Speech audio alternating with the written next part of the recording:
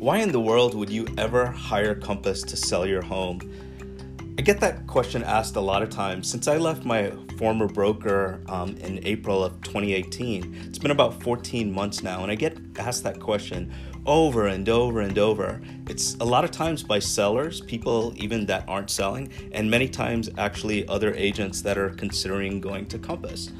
And for me, after 14 months, it is so apparent that if I was a seller and I was going to sell my house today, tomorrow, 10 years from now, there is only one choice I would choose. It would be Compass. And there are 5 reasons for that.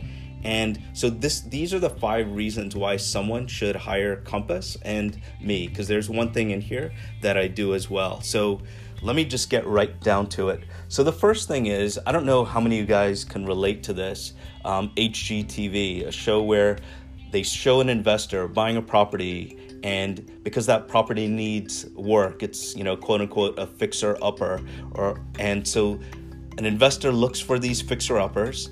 They know that there's an opportunity there. They find this house, they buy it, and then they'll spend $5,000, $10,000, $15,000, whatever the number is, and they'll fix it up. They'll paint it. Maybe they fix the roof. After they're done with that, they'll stage it, and then, and not that long after, they will sell the property, and they'll make a huge profit on it. They know that these fixer-uppers give them a huge opportunity to make a lot of money quickly. So with the first reason is Compass doesn't agree with that. They don't mind investors making money and all that, which, obviously it's a great thing, but they think that a seller should make that money. They think that money where the house could be fixed and it could be staged and flipped for more, it should be the seller and it shouldn't be flipping. So a lot of you, I think all of you would probably, all of you would probably agree that if you renovate your house, if you do certain things with your house and you paint it, you stage it, and you do all those things, you could get substantially more money than it costs to put those things in. Problem is, most people don't have the money to do it. They're not quote unquote liquid, or they don't have the cash to do it or the credit to do it. They know that if they spend, for example, $7,000, they may get an additional $40,000 after paying back that $7,000. But if people aren't in those situations, or if they're buying a house and they can't really use their credit for anything, it makes it a little bit tough to do that. So Compass thinks that the seller should make that money. They think that the seller, the main thing that Compass does, and sorry to go back a step, they will front the money to the seller to pay for the staging, the renovations, if the roof needs to get repaired, if it needs to get painted, whatever it is, they will front the money to the seller, 0% interest. So at the time of closing, the seller will make a lot more money, and there was no money out of pocket. They were basically that investor that bought the fixer-upper and had everything fixed and made the profit. So Compass thinks that's the best way to do it, 0% interest, and the seller, it's a win-win for the seller. So number 2 is, and I'm going to talk about movies, and sorry to talk about movies, but it does relate. You'll see it in a second.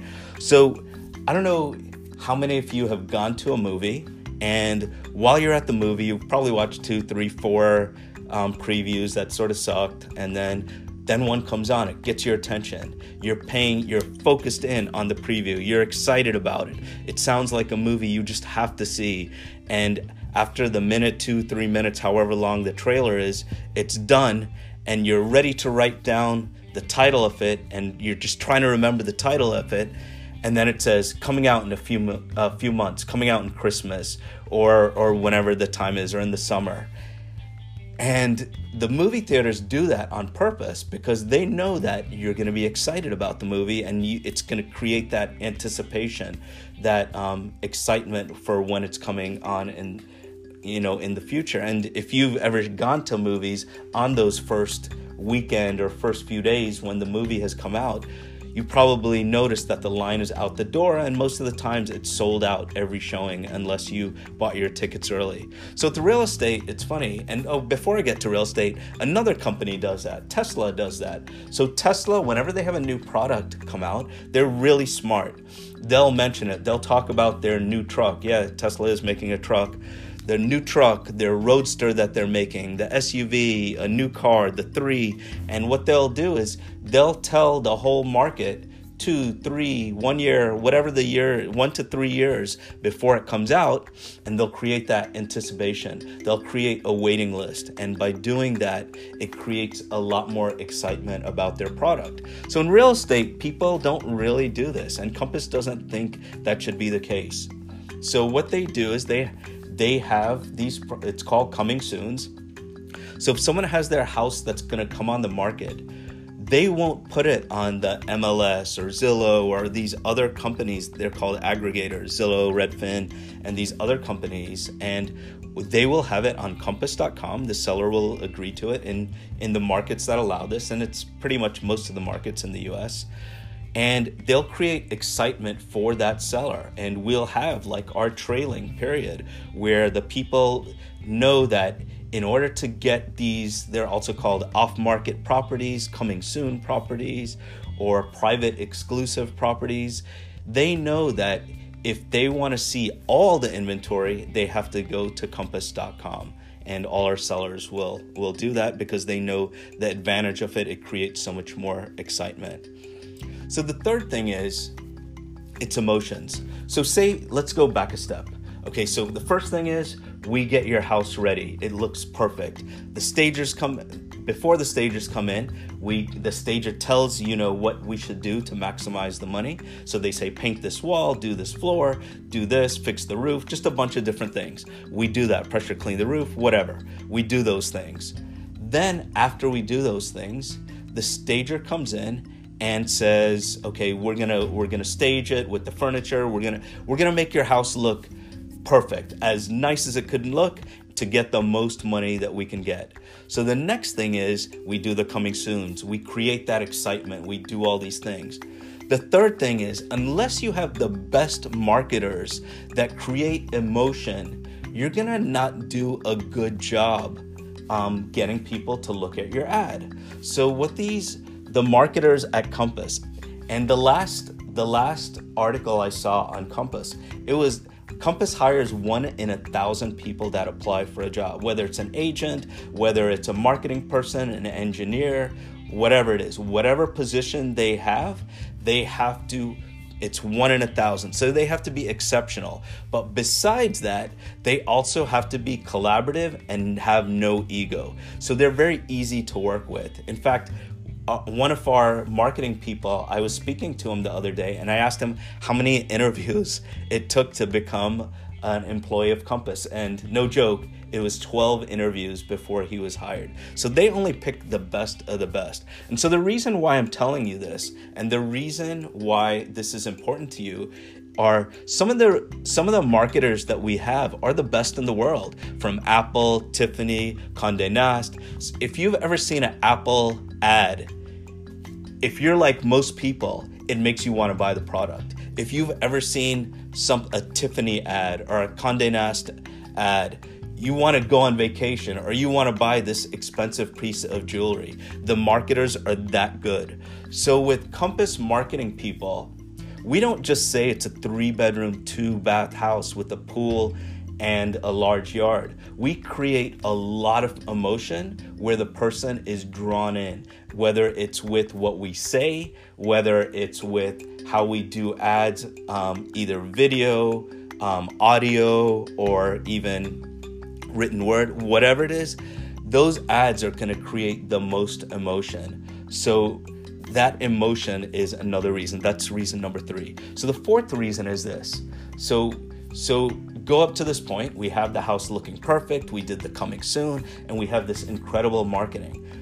The problem is number 4 is where most other companies, almost all other companies, fail.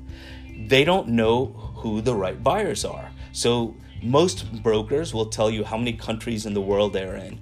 And I used to work for a couple of them, and we always used to tell them how many countries we were in the world. I think the first company I worked for said they were in 40 or 50 companies. The second one said 60 or 70. And in 14 years of doing business at both brokers, I got 0 leads. 0, not even someone that, not buyers, but 0 leads. 0 people that told me they were interested in the home that I had on the market.